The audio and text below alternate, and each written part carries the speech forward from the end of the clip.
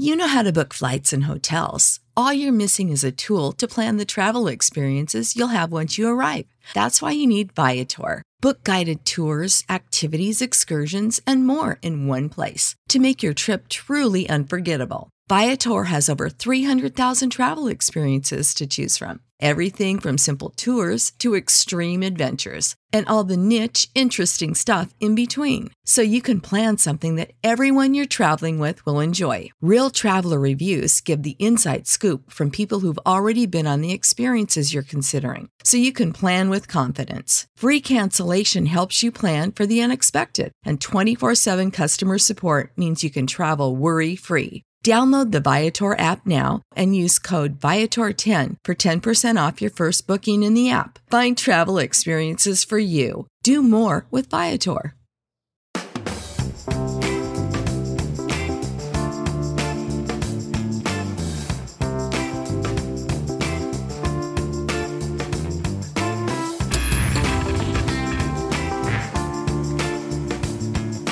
What's poppin', everybody? Hello and welcome to Popcorn Culture. My name is Ben Garland and I am your host. Here with me today is my brother Jay, who will be in every episode. That's me, Ben, and you know what's great about today? Literally everything. Literally everything, Ben, because while we are recording this, here in the present in Roanoke, whilst you listener are listening to this, if you're listening to this at, like in the afternoon on the day it came out, which is probably, then me and Ben are on a plane ride right now to Orlando, Florida, where we are going to Disney World. I know, it's very exciting. Yes, it is very exciting, Ben. I am ready and super psyched. I am so ready. It's going to be so much fun. Merry times ahead, no doubt. The merriest. Is there anything in particular that you're doing different about this trip than you've done for every other trip that we've done to Disney, which I am very grateful has been a plenty. Many times. Yes. More times than I ever expected. Yeah, oh, absolutely. I'll tell you that much. Yeah. Let's see. So the obvious big difference is this is the first time we are bringing all three children with us to the Disney World. Yes. Well, in a sense. Beth was pregnant with them during your wedding. Hey! So in a sense, they've all existed down there. But this time it'll be different. This time it will be extremely different, as Nick and Nate will have left the womb. Right. The view, much better. The view is way better. Beth will not need like a scooter or anything. So yeah, they are going to get to experience it in all of its glory for the first time. I am I don't know exactly how that's going to go. I feel like there's bound to be some breakdowns. There's bound to be some crying. There's bound to be some fear about some rides or shows or characters and stuff like that. I'm just sort of trying to mentally prepare myself for all those things. Because on the one hand, I know sometimes kids will just get scared of stuff. And I'm not typically in the nature of no, you must do it or anything like that. Right. But at the same time, there's this they're often, you'll have stood in line for a long time for a thing. And also I know you're afraid, but actually it's going to be great. And I just, we gotta, I feel like I know better than you in this situation. Right. And it's an incredibly fine line to walk, because you never want to be pressing anybody beyond their fears. But then there's also I remember it from the first ever Spartan race that we did, as a fun thing that we have done in the past as part of this community of people that we have online. Yeah. Is that we were all in Washington, D.C. We all signed up for the Spartan race. And I think that there was approximately 30 to 35 people. Big group. All of whom were wearing these Super Carlin Spartan singlets. And we were all matching, and it was so much fun. And it was really cool to me because I felt like I was able to help encourage people who maybe otherwise wouldn't have ever sought out such an endeavor, such an experience, such a crucible of outdoor mud, obstacles, walls, climbing, all of the rest. And so it was a really, really, really cool feeling to have to have like helped contribute to people finding themselves in this particular situation. But then at the same time, like whilst you're out there, it's like we go very slow. We just try to make sure that everybody is like accounted for. Everybody is like, feeling good. Everyone's and, everyone's together. Right. About like all the things. And, so like through the process, like you and I, and we had a couple of other people out there, like our trainer Gabriel, who we talk about a lot, who was helping out like on the course and stuff. And like it was like one of these things where you're kind of going through and like having these like amazing moments with each of the people who's there as like they're overcoming like a piece of their own like worry or fear or like even just being proud of themselves for doing something. Yeah. And I remember there was this one moment where me and this woman were like at this barrier where you're inside of a mud pit. So we're standing like, up to our like, chest in muddy water. Yeah. And the obstacle is this like inflatable barrier that basically goes like maybe like 6 inches below the water. So like you have to go underwater. Right. In order to surpass the obstacle. Now, like to be fair, you can like get out of the mud pit and walk around the whole thing. Right, yeah. That is an option. But she was determined, and it was like this thing where like I could tell like the fear in her was like standing in the way of her absolute desire to do it. And it was like one of these things where it's like, I'm sitting there and like, I want to be encouraging, but at the same rate, like, I don't want someone to feel like forced. So like, you're trying to like walk this exact line that you're talking about with the rides at Disney, where it's like, I know you can do this. I am right here. I will not let anything bad happen to you. I promise. Right. It's like, up to you. We can do this or we can walk around. And so like, after probably, of course in the moment, I'm sure it felt like more time, but like a minute of like contemplation or something like that. It was like, okay, takes a deep breath. She shoots underwater, comes out the other side. And it was the most miraculous change in like demeanor and confidence that I have ever witnessed happen in my entire life. It's like you witnessed like a literal baptism in the middle of the Spartan race or something. Yes. Like, it was one of these things where I think that like it's a barrier that had to be knocked down, and it was like I'd gone under. Oh, hey. Indeed. Good save. Good save. So it's this barrier that had to be gone under that like immediately just like transformed everything. And it was so like, she came out of the water and was like, yeah, like, it was contagious, and the whole entire experience, the whole trip was worth it for that moment, in time. Yeah. But it was like a situation where somebody had to like want to overcome their fears, and to be like placed in the situation to overcome their fear and everything. And so, down like as parents, as we start to like take our kids to these like next stages of life where there is a considerable amount of like worry about the unknown. Yeah. Cause it's like anything, like a lot of times growing up, I remember, I think we talked about Busch Gardens possibly on After the Final Pop last week. It's an amusement park here in the state of Virginia. You had gone as a child prior to me with like your older friends, and you're not like a lot older than me. We're like 2 years apart. So like, it's conceivable that I could have just gone on the first trip, gone through all the first experiences with you. Like, it wasn't like I was so far behind. But then, like, I had all the stories about, like, the Loch Ness Monster, which is like it's one of their signature roller coasters, or the Alpengeist and stuff like that. And I had this like pre-built worry, right? Like on the basis of like what you had already told me to expect about this particular thing. And I remember, it's like I was like petrified. It's like, this is something like the older kids do, not something I can't do that. Yeah. And I remember doing Loch Ness Monster, and I was like, can we do that again? Yes. Yeah. Like, that was the Loch Ness Monster at Busch Gardens in like Williamsburg was my first roller coaster ever. Yeah. I think we talked about this last week not in the main episode, so I'll retell it a little bit here. There you go. Yeah. I think that's right. Yeah. And I remember, like my buddy who had invited me on the trip, he had been even before me. And so he'd already gone on, and he's like so excited, and he's like, oh man, there's like all these loops. And like, I think if you haven't seen it, like the two loops, like, do they intersect? Did they go between each other? Like I don't even like know, like this. like one, yeah, like like if that. you were to like make a circle with your index finger and your thumb, and then Yeah, like, no, I don't think they do that. Okay, yeah, I don't think they. No, do I don't think either. they do either. That Anyway, that would seem awfully advanced. For it would. But anyway, I remember we're in line for it. It's like, we've gotten there. It's less than an hour into the park, and it's like, oh man, we're here. And it's like, I remember being in line, being like so excited, and then it's like you get closer and closer, and you're like, oh my gosh, what am I doing? I like feeling that like I don't know what's gonna happen. This is gonna go really fast, and it's like roller coasters are such an. It's like they're so interesting in design. It's like they're the perfect like melding of like the point of them is to be fun, but the way in which you are going to have fun is by scaring yourself a little bit, yes.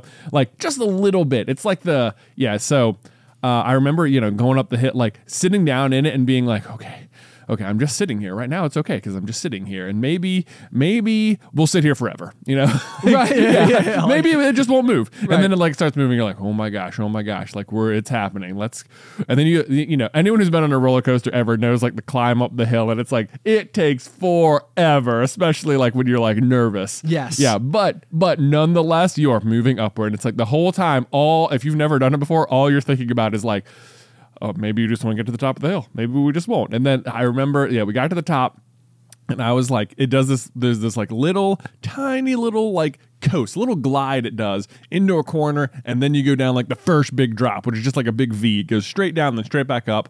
And I remember thinking, like, as we were going down that hill, like, I have to get off. I can't do it. I'm going to have to get off. Like, what are we going to, someone tell someone, and it's like, and then it's happening. And I remember going down and coming up the crest of the next hill. And like, it was the exact same thing you just described. It was like, I was a transformed person. Yes. Like I came up the other side of the hill, was like, that was the best. I was like I remember screaming that like, as it's happening. Then we went through the loop, and it was like, oh, that was awesome. I was like, but and it was so much fun. And I have loved roller coasters ever since, but like, going into it, I was totally terrified. Oh, and, yeah. And it's like, you just have to do it to know. And so it's like, part of me knows that's like there. It's like, if we just get on the ride and you can experience it, you will see. But then there's that like fear that like you're going to force someone to do it. And just the act of being forced to do it will like ruin it for them, even if they're having fun, sort of thing. And it's like, it is nerve-wracking. Right. Like in that way. You lose that like lack of sense of control, like when somebody else is sort of like making this situation happen to you. Yeah. But like so much as a kid, I found that like I felt like I always broke through those barriers when I was like on vacation with a friend's family. Yeah. Because it's like, sorry, Mom, if you're listening. The unfortunate reality was that like I would probably have been much more inclined to like throw a temper tantrum to Mom. Oh, exactly. Yes. Because it was like, well, like you've seen me at my worst, and therefore I can show you more of my worst. This is because you've already seen it. But like, I'm not about to let John's mom and dad know. Dave can't know I'm scared. Oh, much less. Yeah, it's like much less.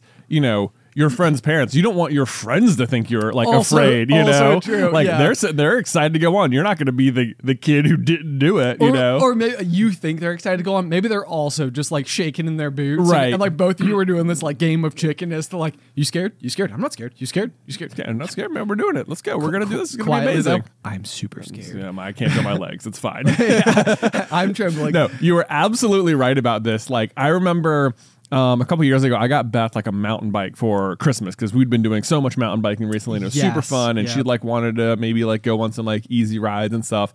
And our dad offered to like take her and our youngest brother Tyler out on like a mountain bike ride. Yes. And I was like, this is gonna be perfect. This is exactly the situation I want, because like it is just like a third party and two people who have very little experience doing the thing. They'll go as slow as needed. Dad is a very good teacher on this kind of thing.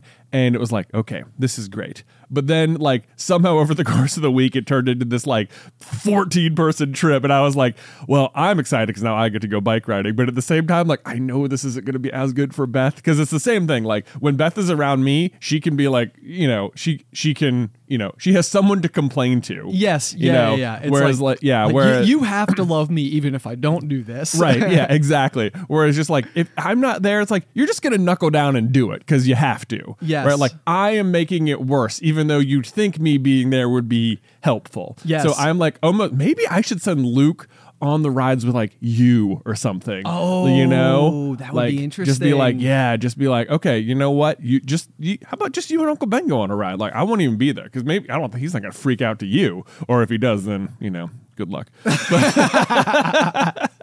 No big deal. No big deal. Like, It'll at be least I wasn't fine. there. Yeah.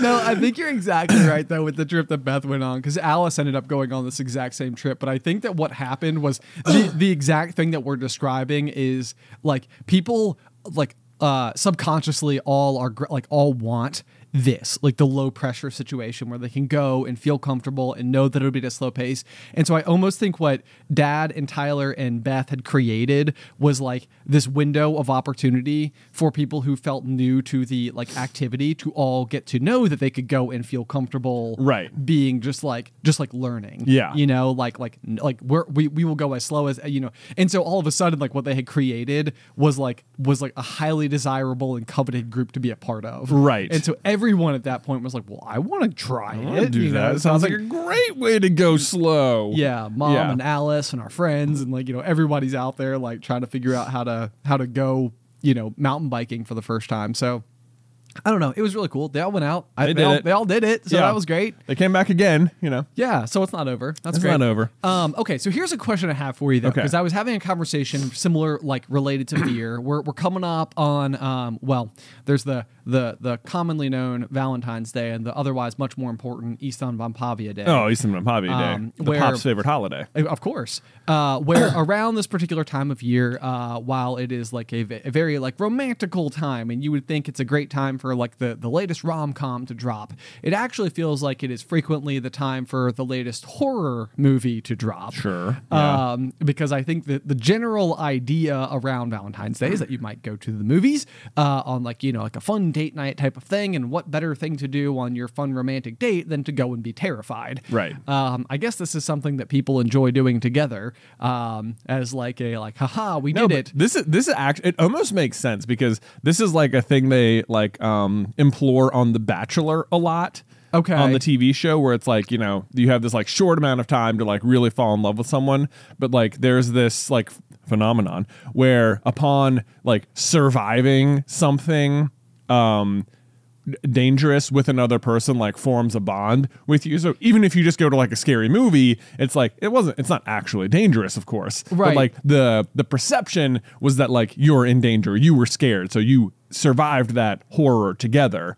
But they do it like, you know, with like skydiving or high ropes courses or, you know, cliff jumping or something like that on the show. But like, it's like amazing to me how much it works. Yes. You know, it's absolutely incredible. But so here is the interesting thing to me, because like, I would say that like horror movies and roller coasters feel like, while they're like very different in concept, they feel like the end result is supposed to be the same. And I think for people who love horror, that is what they glean from it. Yeah, you're right. I think so. Is like you finish the movie and it's like, it's almost like getting off the roller coaster and you're like, I lived. Yes, I made it. You know, like, you know, but the thing about the roller coaster is you walk away from it and it's over there. Yeah. And if anything, there's a huge line to get back on it again. So it's like you have successfully done it. You got to enjoy the experience and now it is like physically and geographically behind you. Right. And so like the difference for me when I think about horror movies is that like I have the problem that like if I go and watch them,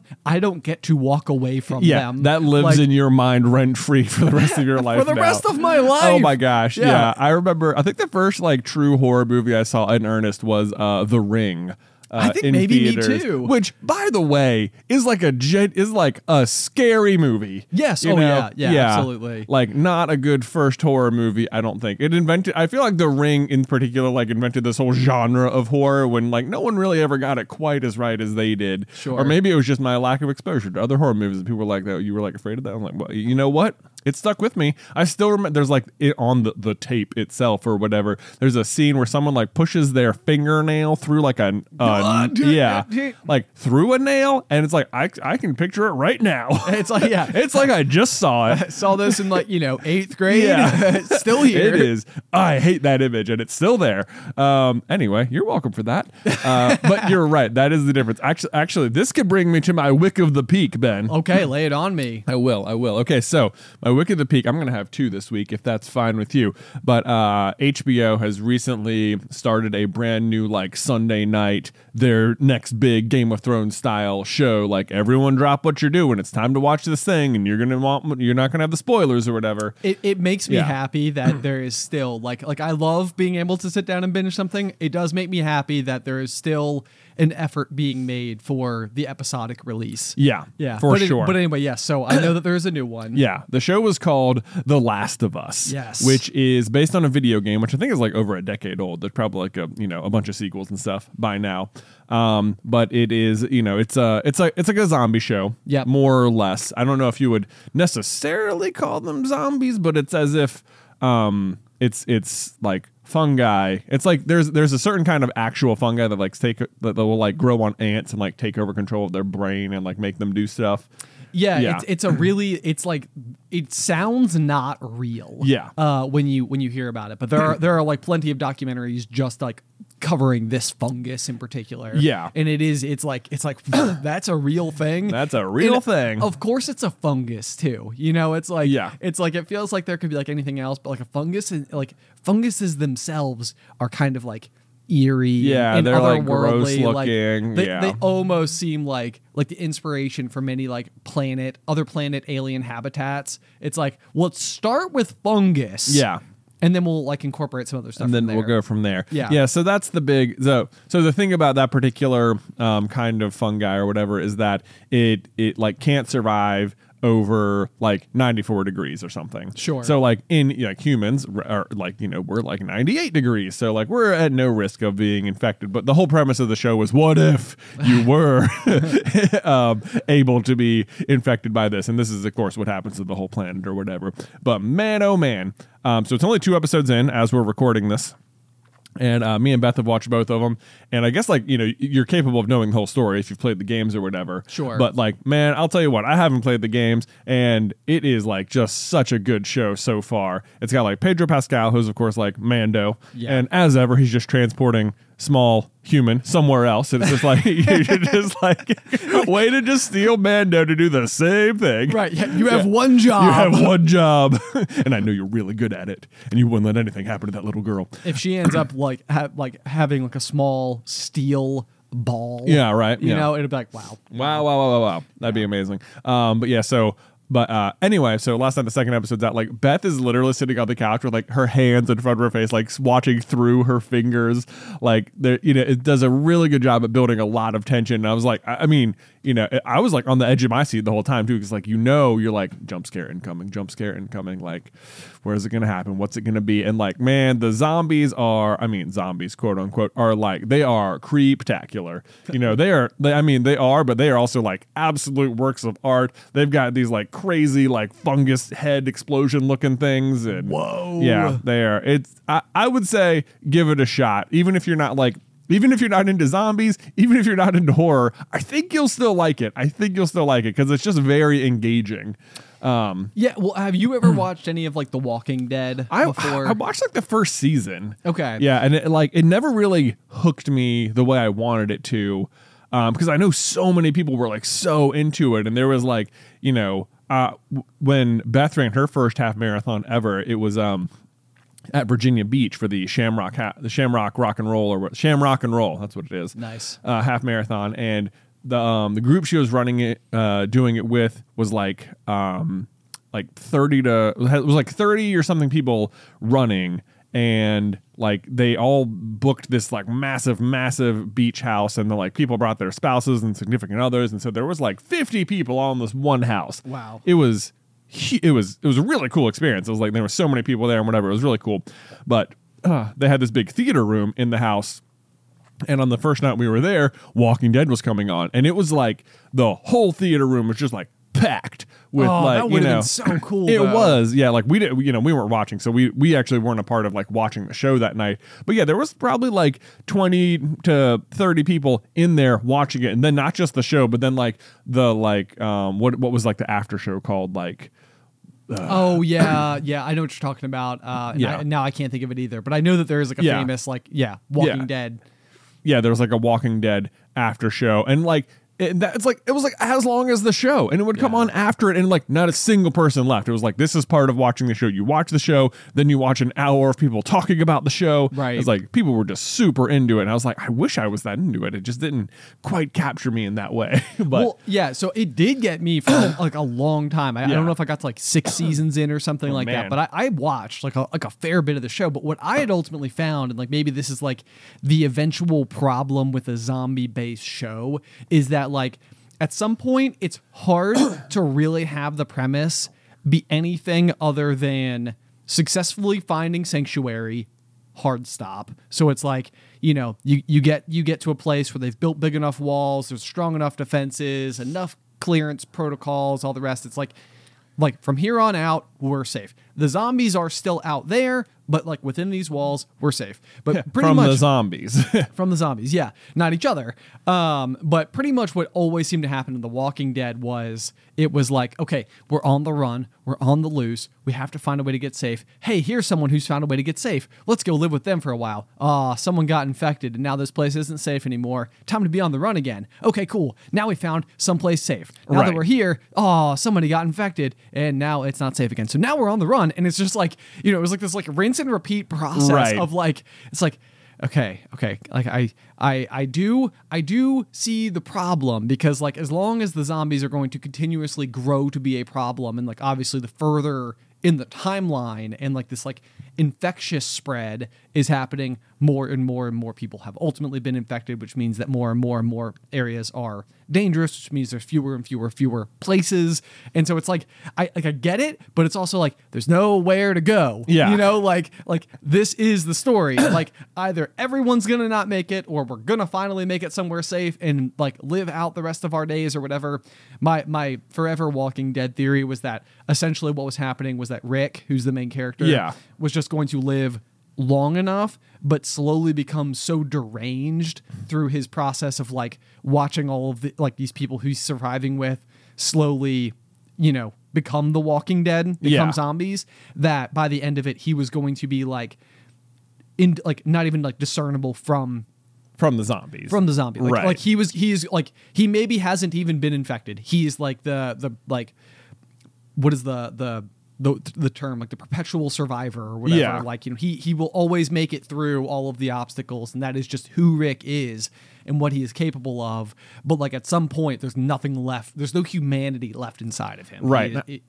I think I always loved the title Walking Dead, because I think spoilers or whatever. I want to say like the season 1 finale, like they find some like research center or something where there's this guy who's like just, I guess working on a cure or something. Right. But like he takes other blood samples and he reveals like right away that like the entire main cast is like actually infected or whatever. Oh, okay. And like, so it's like, then the title takes on this new meaning. It's like, you're all already like Walking Dead. Like, right. You're right. effectively, you all have clocks on you, or else you're all sort of immune or whatever. Right. But yeah, you're all, it doesn't really matter. You're all actually going to be there. You are the Walking Dead as well, as much as the zombies are. Right. And I always thought that was a very clever play on the title. And it seemed like, the thing, that seemed to like was, because I remembered you watching it, and I would come in like from every now and then, it'd be like, oh, what weird, terrible community have they stumbled into now? It's like, oh, this nice town, no, they're organizing zombie fights. Okay, cool.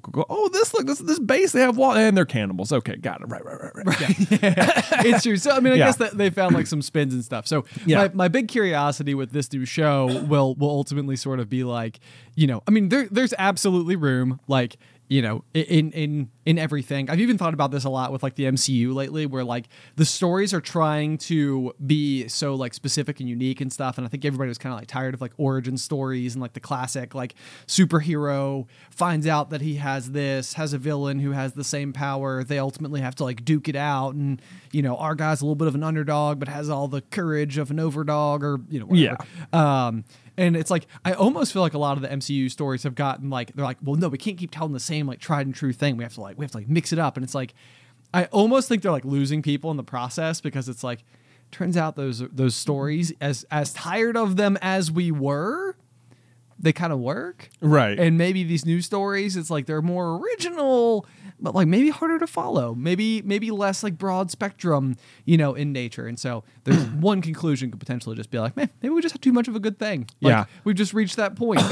I'm super interesting on that note about Quantum Mania, because like the whole thing is that it seems like it's mostly taking place in like the quantum realm. Yes. Right. The new Ant-Man movie coming out. And like Ant-Man's whole power is that he just gets tiny, but effectively they're shrinking down to the point where they're in the quantum realm to begin with. So it's like you're already shrunk. So like, do you even have powers down here? Like, can you continue to get smaller? Could you get like just a smidge bigger or something? Like, or are you effectively just like, now I'm just Scott Lang, regular person who's already tiny in a world where everyone's tiny? Yeah. And it, like, obviously Kang isn't going to have the same power set he's going to have. So I'm curious how that's going to work. I think they'll probably be able to still shrink and stuff, but I'm curious about that. Right. I guess at that point in time, it's like relativity. It's like, we are smaller than the size of atoms. Yeah. And it's like, but we can be a little bit smaller. Yeah. even in that realm. Even in that realm. So there's that. Yeah. But so The Last of Us, I think already where it is like in a better position than The Walking Dead, or what has captured me about it earlier, is that like in The Walking Dead, like I think when I went into it, it's like zombies are the main enemy, and it's sort of like zombies are like the main problem, and like they're everywhere, and they show up once an episode for Rick to blow someone's head off, right? But at the end of the day, it's like the other people are the real problems, sure. And that's sort of like, I guess it's like all these different looks at humanity and the communities that might form in this sort of situation, and I would say, right, yeah, that's a good point, yeah, I would say The Last of Us is more upfront about this particular thing. It's just like, yeah. The zombies are here. They are definitely the reason for the thing, and they're gonna keep showing up for sure. But like, really, right away, you're just like, yeah, the other people are the problem. Okay, it's like gotcha. very established that like, yeah, this is gonna be a show about how people deal with each other in the face of this other problem. Right. Like, it's not like we're out there trying to fight a war against the zombies or whatever. It's like, yeah, they're there and they're going to be a problem no matter what. But I would say like that tiny little perspective shift, like on the onset, feels like a big, like it has made me more engaged. Okay, so here's a question for you that I think could potentially be interesting as it pertains to this topic, is like, I think that like, right as the pandemic was firing up, there was a movie that came out that was effectively about a pandemic. And it had to do, like, it was so accurate as to, I wish I could think of what the name of the movie was now. I remember this was like a big, people were like, this is odd. Because they almost guessed everything exactly correctly. Mm-hmm. So like when it comes to situations like this, like a zombie movie or a zombie show, for example, it's like you sort of on the cusp of it, just sort of think of this as like, oh, this is like pure fiction. Like this is just like, it's meant to be like whimsical and fun and entertaining and all of the rest, and zombies kind of make for like a good like sort of like stormtrooper type of like villain, because they do feel like these like mindless, it's the endless horde. Yeah, exactly. Like, exactly. So it's like there's a little bit like less like empathy versus like a wartime film where it's like you have to remember like the reality of the situation that's unfolding before you and the darkness attached to that. But like, it almost makes me wonder with the pandemic is like, how close as like creative writers and stuff like that are we to actually predicting how things would go down? Man, I have no idea. It feels like it's hopefully not. Right? Yeah. The hopeful answer is like, no, we're way off. We're way off. We would all just, like people would come together, Right. This is how it would be. It wouldn't be. Yeah. This is always an interesting thing.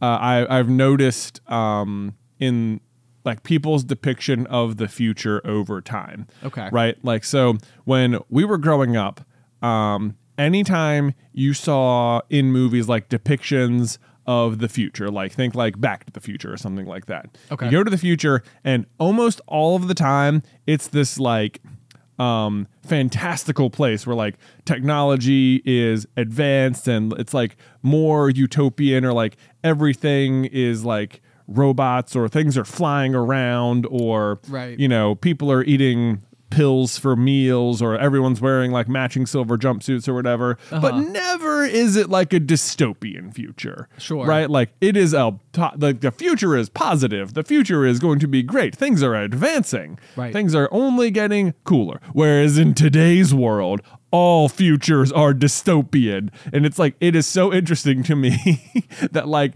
over time, like our optimism shifted. It's like the way in which people think about the future in a way, in like an entertaining way, has like shifted vastly. Yes. You know? Yeah. Well, and I think like this is, we've sort of touched on this topic before, I feel like, but it's like, it's an interesting like arc. So like a lot of times I like to think about things from like the perspective of the year like 10,000 or something like that. Like we are, you know, in terms of, or like even if you want to think about like other planets in the world that have gone through like rises and falls of civilizations and technology and advancements and all of the rest of everything and all the rest, like we're still right on the edge. Like it is not very long at all that we have had like modern technology. It's like it's like a blip, like not even like generations plural. It's like like largely one generation has seen most of it. Which means for most of human civilization, they haven't seen most of it, you know? I mean, like when we were kids, there was an internet. Yes, exactly. You know? Yeah. Weird. But so I think a lot of times, it's like probably on some level, you know, like Back to the Future and stuff like that may have been coming out like while technology was still like exclusively a good thing every single time we made some type of new advancement. And I feel like it seems like on some level we may have reached a point where it's like some of that has to be like potentially in question. And then there's also just sort of the overall impact of the technology itself on, you know, otherwise like the planet, you know, and now there's like some like environmental, you know, concerns and stuff like that have come into play to where it's like maybe all of a sudden it's like, okay, we've done all this stuff, we've made all these amazing things, and it's like, despite the fact that we've made all these amazing things, like maybe there's that potential dark cloud associated with it, which is like the what are the impacts of those things? Like we have now caught up with like that stage of the process, but and I know that sounds like bleak, but like the thing about it is that like I also feel like there is it almost feels inevitable to me. Like I would be willing to bet like that, like, you know, let's say there's millions of alien races out there or whatever. I'm willing to bet that like an anthropologist could go into each of these planets and like watch through their histories very similar things happen. Yes. I definitely think you're right. Like I bet you're right. If imagine you have 100 different planets who all have like intelligent species who like go through, you know, the Stone Age and technology and stuff like that. Right. Or their versions of it or whatever. I bet every single time you would see this trend in fiction. Oh, yeah, absolutely. You would always say, like, this is, you can see for a while, these people made a lot of very, like, utopian versions of the future, and then slowly they shifted to this dystopian version of the future, and then this, you know, we don't know what happens next, but, like, I bet you would always see this trend. Right. Yeah. And, you know, it's funny because even, like, if I wanted to, like, bring this in less incredibly universally speaking and more just individualistically speaking. Yeah. Hopefully I got that out right. Is I know that I will have this problem all the time when it comes to like my own expectations for like my short-term futures. Like I tend to on the whole think of like my like distant future as like I'm not that like worried or concerned that it will go like astray, and I feel like pretty fixed about like hopefully where it could go and my expectations for myself and stuff. But I absolutely know that I also have this a lacking amount of data points when it comes to my expectations for the short-term future. So let me try to back it up and consolidate it into more digestible words. Basically, if I've had like maybe 2 bad weeks in a row, my expectation is that like, well, it's all downhill from here. You know, we're on a downward trajectory. It's been 2 bad weeks and I can't see it ever picking back up again. Right. You know, and then similarly, you know, it could be the case where it's like, like everything's going like amazing, for a span of 2 weeks. And I'll be like, we are untouchable. Right. You know what I'm saying? Like nothing can, like we can do anything. Yeah. I'm invincible. I'm invincible. That's basically the way it is now. And I think for most of my life, that my optimism and pessimism have exclusively been at the steering wheel in their own respective turns, to where it's like everything's going great and it's like nothing but optimism. Everything's going down, nothing but pessimism. Your brain has a very like zoomed in view of time. Yes, exactly. Exactly. Popcorn Culture is supported by Arena Club. Okay, so you guys know that I love trading card games and that me and Ben are big time collectors of Pokemon cards. It's that childhood fantasy of finally being able to use adult money to buy those highly coveted rares of our youth. And like even in our office, we have not one but 2 full display cases with some of our all-time favorite rarest cards that we've pulled. But something I did not know existed when I was a kid in my youth was the grading process for trading cards or sports cards or whatever you're collecting. To me, it was just like a rare Charizard is a rare Charizard. Like it doesn't matter if it's been hanging out in my pocket with my lucky paper clip. Turns out it does matter, and kind of a lot, because if you get your cards professionally graded, it can add huge value. And then not only that, but once they're graded, they will like seal them in that pristine condition inside of a plastic case, or what's known in the industry as a slab. And that's where Arena Club steps in, because it's like buying a booster pack, but it's for a pre-graded card.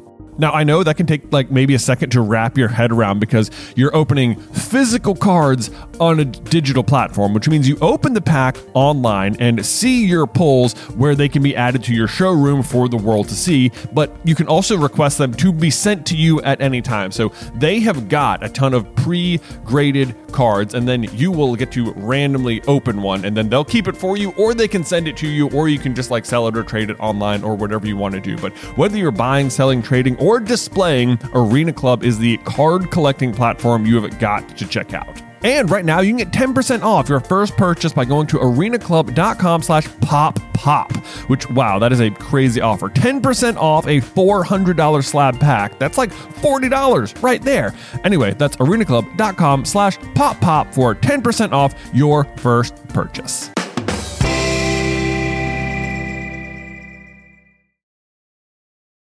Popcorn Culture is sponsored by Shopify. Y'all are likely aware of the fact that we have our very own Shopify store, Carlin Brothers Mercantile, and it's hard to imagine not having it now, but arriving at the decision to open our own web store was a big one. In fact, we started our journey on the interweb back in 2012 and didn't finally open up shop until 2018. And a huge part of that is just not knowing where to start, but that's where Shopify steps in. Shopify is the global commerce platform that helps you sell at every stage of your business, which is a fancy way of saying it's a really easy and effective way to start an online business, no matter if you're operating out of your garage or have like a whole building or 3 or something. Once we were set up, our biggest concern was trying a new product, only to discover no one was interested in it. But Shopify is powered with so many reports, more than you can even imagine. And this is so handy because it allows us to use data to better provide what folks are actually interested in. It's so easy to use, but even if you do find yourself caught in a jam, Shopify's award-winning help is there to support your success every step of the way. Sign up for a $1 per month trial at shopify.com/poppop. That's all lowercase. Go to shopify.com/poppop now to grow your business no matter what stage you're in. Shopify.com/poppop.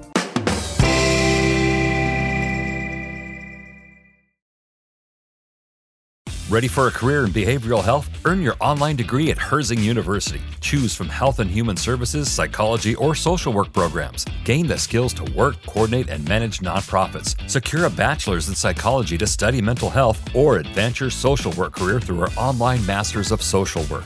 Let us help you become a social change agent. Your future starts now at Herzing University. Text HEALTH to 85109. That's HEALTH to 85109. Or visit herzing.edu. And so I think that like you and I were talking about this a little bit this morning because we were talking about like you getting ready for the Pokemon regionals that you have on, like in a week from tomorrow as this releases. Not February. So your birthday, right? On my birthday, February 4th. That's right. Woohoo, happy birthday to me. Happy birthday to Jay. Hopefully what I get for my birthday is, at least 6 wins on day one. Yeah. I think that'll probably happen. That's what you need. You need 6 wins to get 18 points to make it to day 2. Wow. Yeah. Okay. So everybody's with us. We know where the stakes are now. That's right. Yeah. Okay. So you'll be live tweeting 1 win in the bag. I mean, that is the trend. Yeah. It's always funny when there's a Pokemon regional happening because my whole Twitter feed just turns into like people updating about their progress everywhere and that's stuff. Cool. It is very fun. Yeah. I love that. Yeah.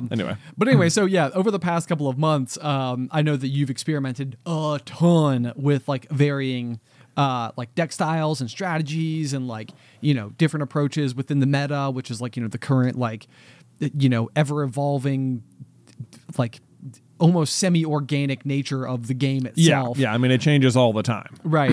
And I feel like through that you've done a huge amount of experimentation. Yeah. Where you've been like, okay, like let's get silly with it. Like, I was brainstorming all day and I found a way to use this unusual card set that it doesn't seem like anybody else is using. Let's see how that goes. And like I think you've been met with like wins and losses on both fronts. But I also feel like it's like you're on like an upward trajectory, even if after each week you've had like a loss at like the local tournament or something, right? And it's like you're constantly upward trending, even if at any given point in time you've had like a recent like a setback or something. Setback, yeah.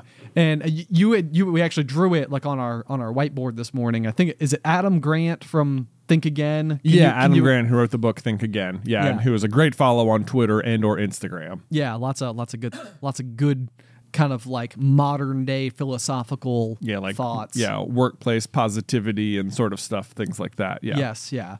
But the important thing to remember is that like even while you're on that like upward trend, it's like even if you've got like what feels like a down, it's like if you compare it to like a year ago, it's like you are still significantly further along than you were a year ago, even if you're lower than you were a week ago. Right. And that's the important thing to remember. To like don't let this down day cloud how far you've come. Yeah, exactly. Yeah, and it can be very hard to remember that in the moment.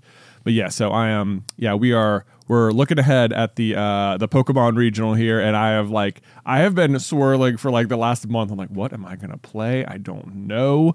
Like there has been one very obvious deck for like almost a month and a half now that has just like been clearly defined as the best deck. Okay, and that's Lugia if you're like a Pokemon fan.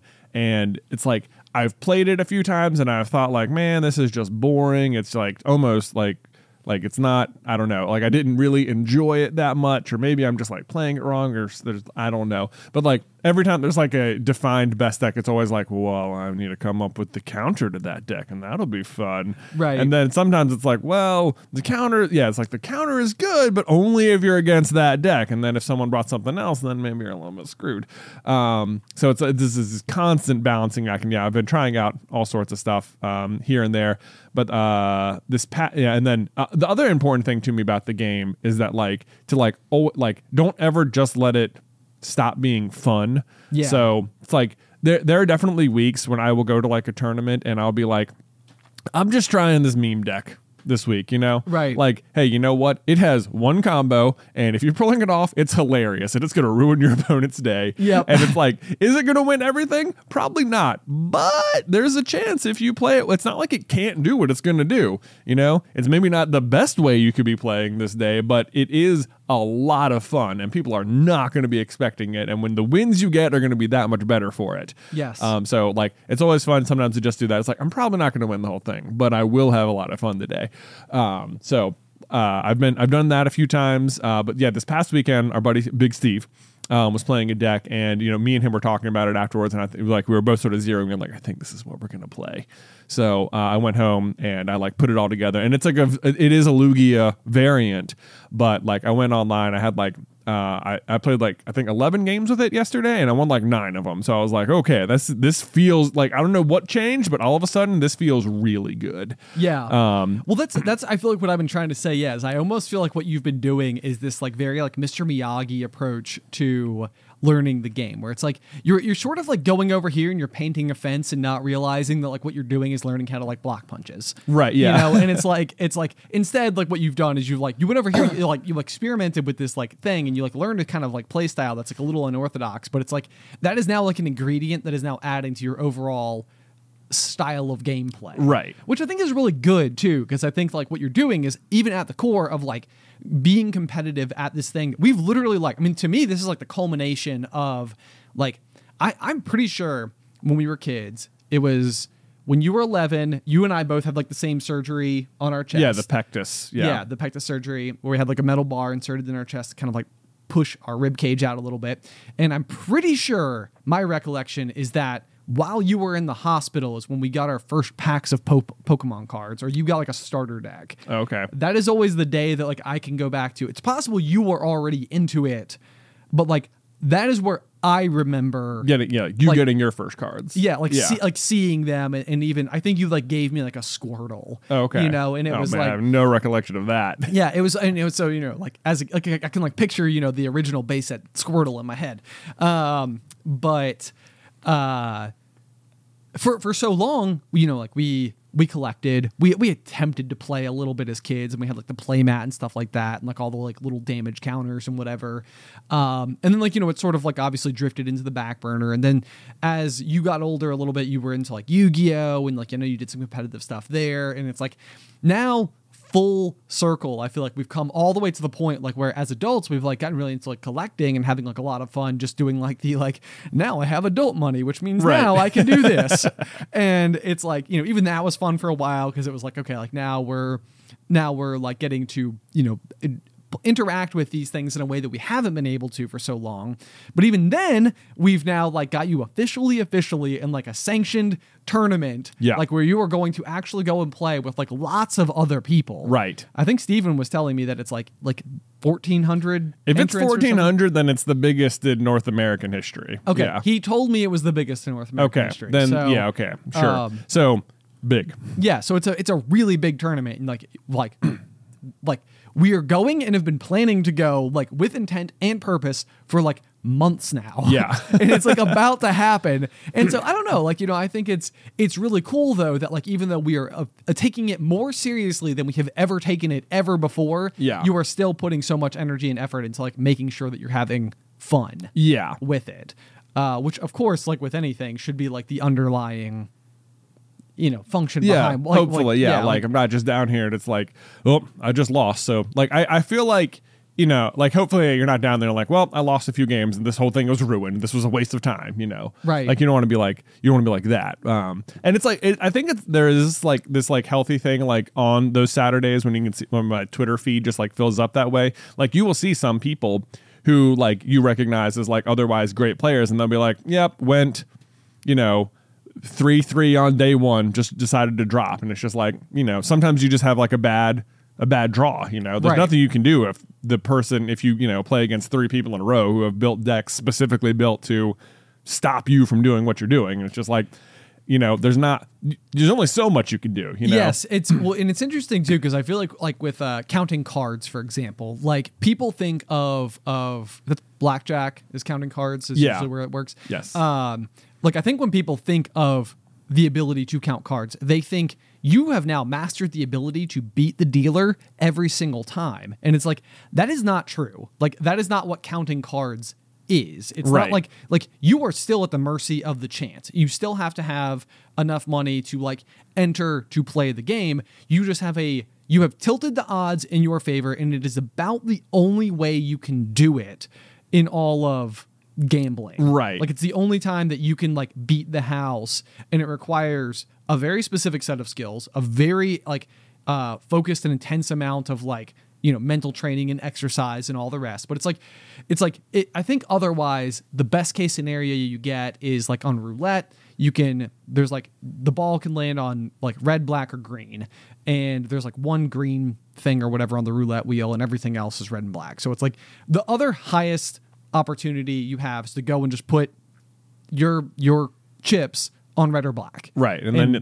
now you're at coin flip. Now you're close. You're to close. You're right. Because Yeah. the green makes it so you're more like at 49. Yeah, exactly. Yeah. Right. Yeah. So like it's the house is like, nah, we fixed that. Yeah. It's like, so, you could come and play. And like the statistics will absolutely determine that the house will still win. And so that is all that counting cards will effectively let you do, is take the edge back from the house. But then you still have to play enough games. You have to be smart enough. You have to maintain like the LR, like the force of will, the mental energy to like keep the count alive in your head the whole time. And even have the gumption. Like this is like one of those things like and like the charisma, to like not give it away. Yes, yeah, exactly. Because they're not gonna. If they recognize it, you are so out. Yes, in a dangerous kind of way. Right, and I can't imagine how. Like, while it seems like it would be difficult to spot, effectively what you would have is somebody who is sitting there extremely focused at the same table for hours on end who is consistently winning. Yeah. And it's like, you know what? That's not that hard to spot all of a sudden. Yeah, probably. Like, it's like, it's probably pretty visible. So anyway, the point is, though, like when it comes to the game that you're playing now, the strategic game that you're playing, is that like luck is still involved. Like you still need the right cards to show up. You still need things to go in your favor. You can have the best built deck, and that's where the best players in the game at all will publish their decks. Like you can go and play the exact same stack of cards that the guy who just won the tournament played. And it's like that's not like a mystery. People don't like hide that. They have to register it, right? Like what their card set is. Well, they have to register it with the tournament, and like the regionals we go to are called closed lists. So no one can know. Like your competitors will not know, right? And after the tournament's over, it's not like it does not then become public knowledge. Okay, it's not like the tournament then releases all the lists or anything. However, most of the time after people play, they will post like a photo of their full list, like all laid out, like on a table, like on Twitter, like here's what I played. Right. So the point being, effectively though, it's like when it comes to the game itself. You could this is the premise of like NASCAR racing, right? Like every single person is racing the same car. Right. They have different decals, but like the idea of racing against one another in some capacity comes down to like how well does your like crew run the vehicle? How well do you know its limits? How well do you like balance the ever shifting like variations of the race itself once it starts? But otherwise, they're all using, unless I'm wrong, they're all using the same like motor, the same physical body, the same tires, the same. Yeah, I mean that's what they mean by stock car. Like it's all the same car. Yes. And I even remember like we had like some like NASCAR video games as a kid, and like before it'd be like here's the track, and you can go in it like just on the video game, fiddle around with like 15 different metrics to be like, oh, do you want to increase, like, do you want to be running like loose or tight? Do you want to increase the wedge? And you're like, what the heck is wedge? What's how, a wedge? How do you want the handling to be, like a little bit, over here, over there? And it's just like, well, I don't know what half these things do. And I'm just moving like a little slider on a video game. Let alone driving a car at driving a car at 200 miles an hour and, being the one tightening all the actual bolts and stuff around everywhere. Like, yeah, you want this like that? Or do we want to focus more because this track's got more of a lean here, so maybe we should do this there. And it's like, not only do you have to get the car right, then you still have to be the better driver. Yes. Yeah. So there's like so much more going on. So yeah, it's also why you can play the same, the person who won the tournament, you could have been playing the exact 60 as them, and you're just not playing it as well. Right. And so that's what I guess it comes down to, is like, that's like where the counting cards thing comes into play. It's like, you can be playing the best circumstances and everything, but you still need things to fall, in your favor and tilt the odds towards yourself versus the house. Exactly. And probably like that's where, through, again, if you want to like use like the NASCAR example, it's like that's where like a hyper diligent crew who's all thinking on the same page and is all like approaching things with a common strategy. It's like, that's probably going to work a lot better than a whole bunch of people who all think that they know the right way to do it, and they're all sort of like competing with each other and like whatever, it could potentially fall apart. So what you're always trying to do is like consistently and favorably increase, like what level of like grab you have. But you can't, I would say it's probably unlikely or impossible to scrape that all the way up to like, a plus 90%. Yeah, very unlikely. Yeah, very unlikely. But you're totally right. I mean, like here locally, if there's, 10 people at a tournament, it's a big deal. I remember one in particular, I was playing a Suicune deck, and I was walking around. I had the bye in the first round, which just means you don't play because there's an odd number of people. Right. And I remember just walking around for the whole first down. I just would walk behind people and just stared at what they were playing. It's like there's no rules against that or anything. And like so, going into the second round, I knew every other deck there, and I was just like, all right, if I'm against him, this is my game plan. If I'm against him, this is my game plan. If I'm against that person, this is my game plan. Right. And like, sure enough, I came up against this one guy, and it was like, had I not had the knowledge ahead of time, I would have been like I would have had to like really think hard in the moment to come up with exactly like what am I going to do to counter this. But because I knew exactly what he was playing, I had planned out ahead of time like, okay, the main way to do this is to make sure you do this as fast as possible, and if you do that, you're in a really good position to win. And I did that exact thing, and it was like over like that. Right. It was like boom, gotcha. Yes, but I mean, and like so that's like learning the game. It's learning like beyond your own deck and knowing like how other people might operate, and like what if they're trying to use something that is effective against what you have, like knowing how to be more effective back. Yes. So I don't know. I mean, it's just it's very interesting. It's very exciting, and I'm so deadly curious because like. We've talked about it a ton on this show. We've talked about it a ton just as brothers, as like being in the same like friend groups and stuff like that. Like I've watched and been at the mercy of your like strategic gameplay for like board games and video games and stuff like that for my entire life, which is largely the reason I don't like those things because I'm awful at them by comparison. Nonsense.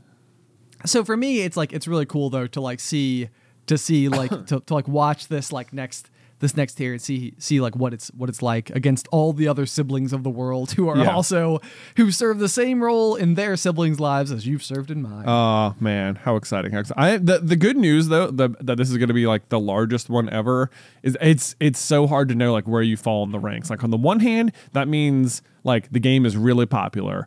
At the moment, and it probably means the number of like more casual players is the number that's more high. Yes. So like you're like it, and this is like where it's like in the grand scheme of things, would I be considered a more casual player or not? I don't know. In my mind, if it's a larger pool of casual players, I feel like that favors me a little.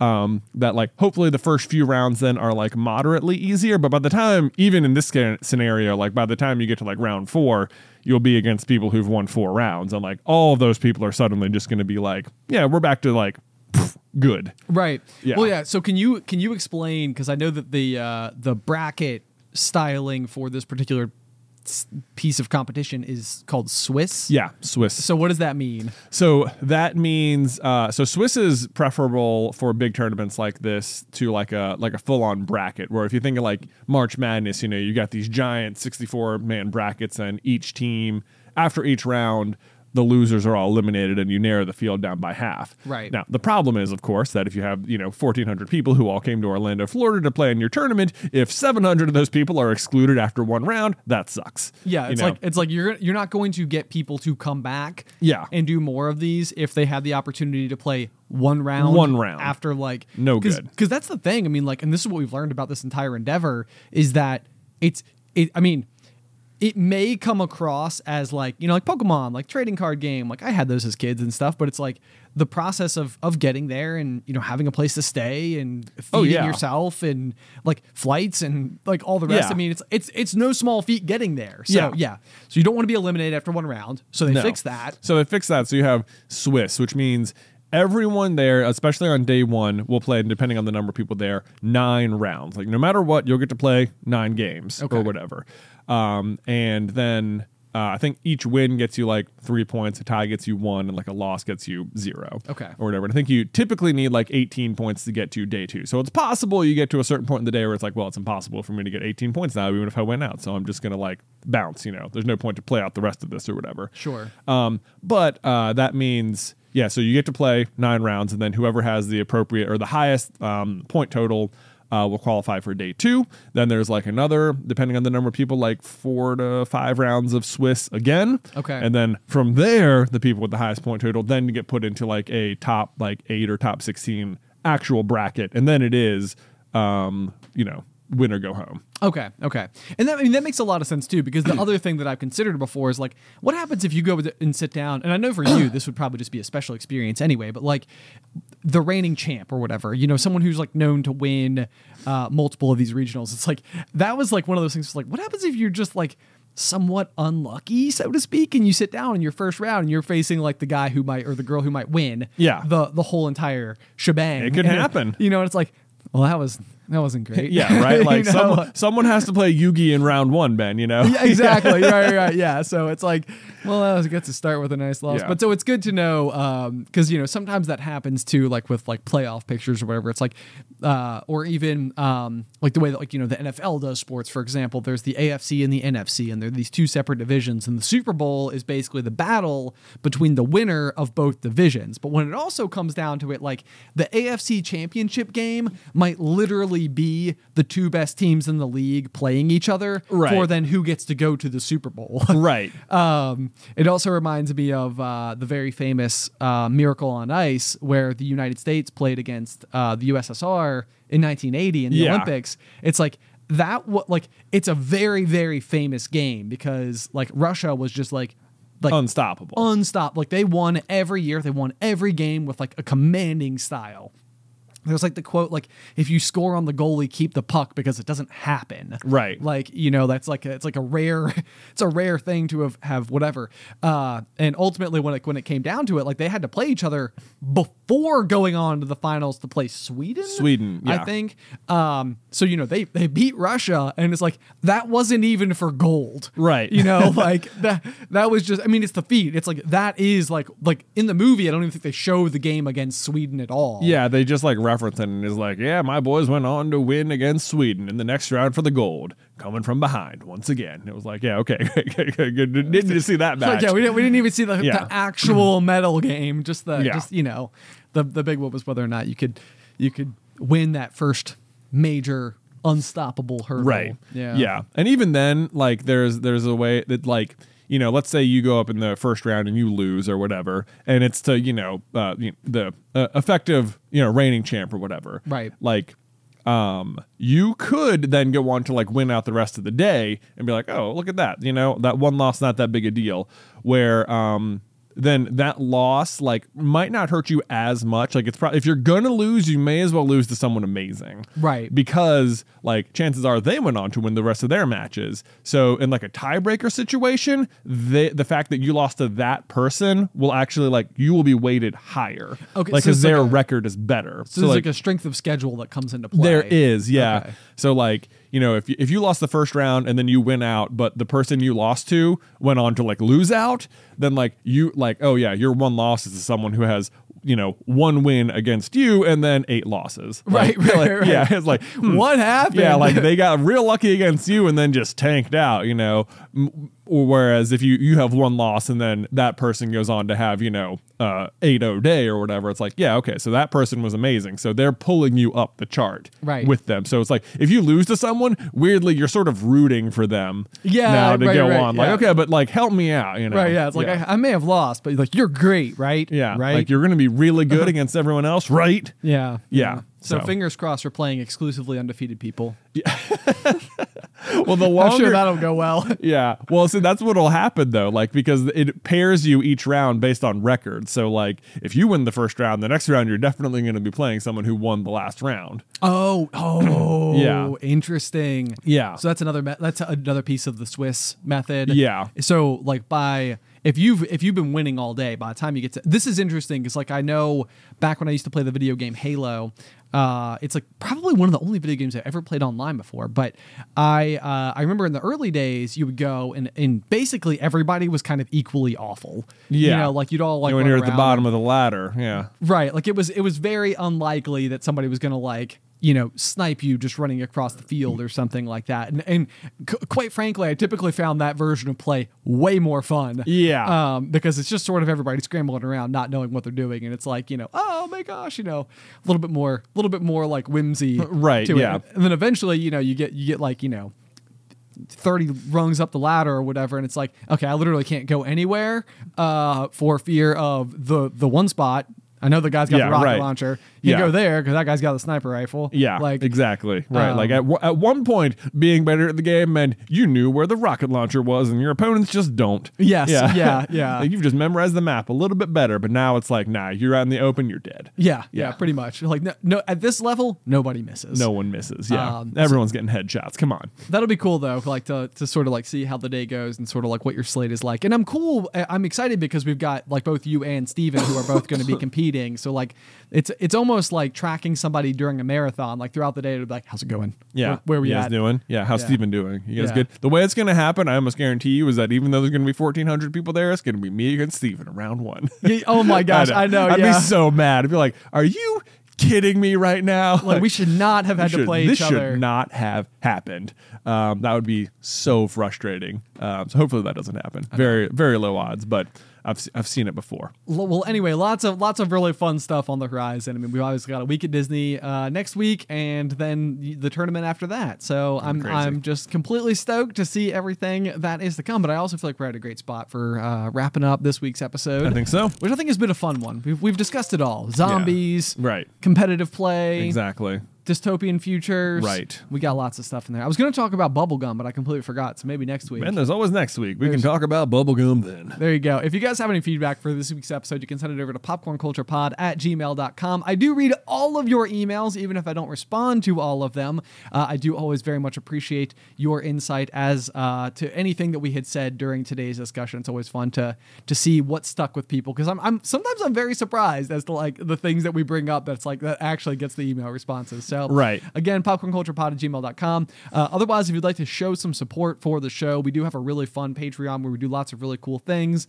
You can have Discord access. We have a bonus show called After the Final Pop, where Jay and I record an extra 15 to 20 minutes each week. And then there's, of course, the exclusive quarterly merch tier at the $25 level, which basically helps us to create merchandise that is fun and unique for the Pop viewers, and we can produce the exact correct amount of them so that we're not like producing, you know, so many t-shirts and then not having any of them sell, and then your support's actually just going to the creation of the shirts in the first place. So it's a really good way to kind of get some really cool popcorn culture swag while also supporting the show. All that is available at patreon.com/popcornculture. Otherwise, until next week.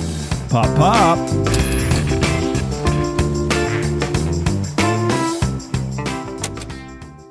As humans, we're naturally driven by the search for better. But when it comes to hiring, the best way to search for a candidate isn't to search at all. Don't search, match with Indeed. When I was looking to hire someone, it was so slow and overwhelming. I wish I had used Indeed. If you need to hire, you need Indeed. Indeed is your matching and hiring platform with over 350 million global monthly visitors, according to Indeed data, and a matching engine that helps you find quality candidates fast. Ditch the busy work. Use Indeed for scheduling, screening, and messaging so you can connect with candidates faster. And Indeed doesn't just help you hire faster. 93% of employers agree Indeed delivers the highest quality matches compared to other job sites, according to a recent Indeed survey. And listeners of this show will get a $75 sponsored job credit to get your jobs more visibility at Indeed.com/podcast. That's Indeed.com/podcast. Terms and conditions apply.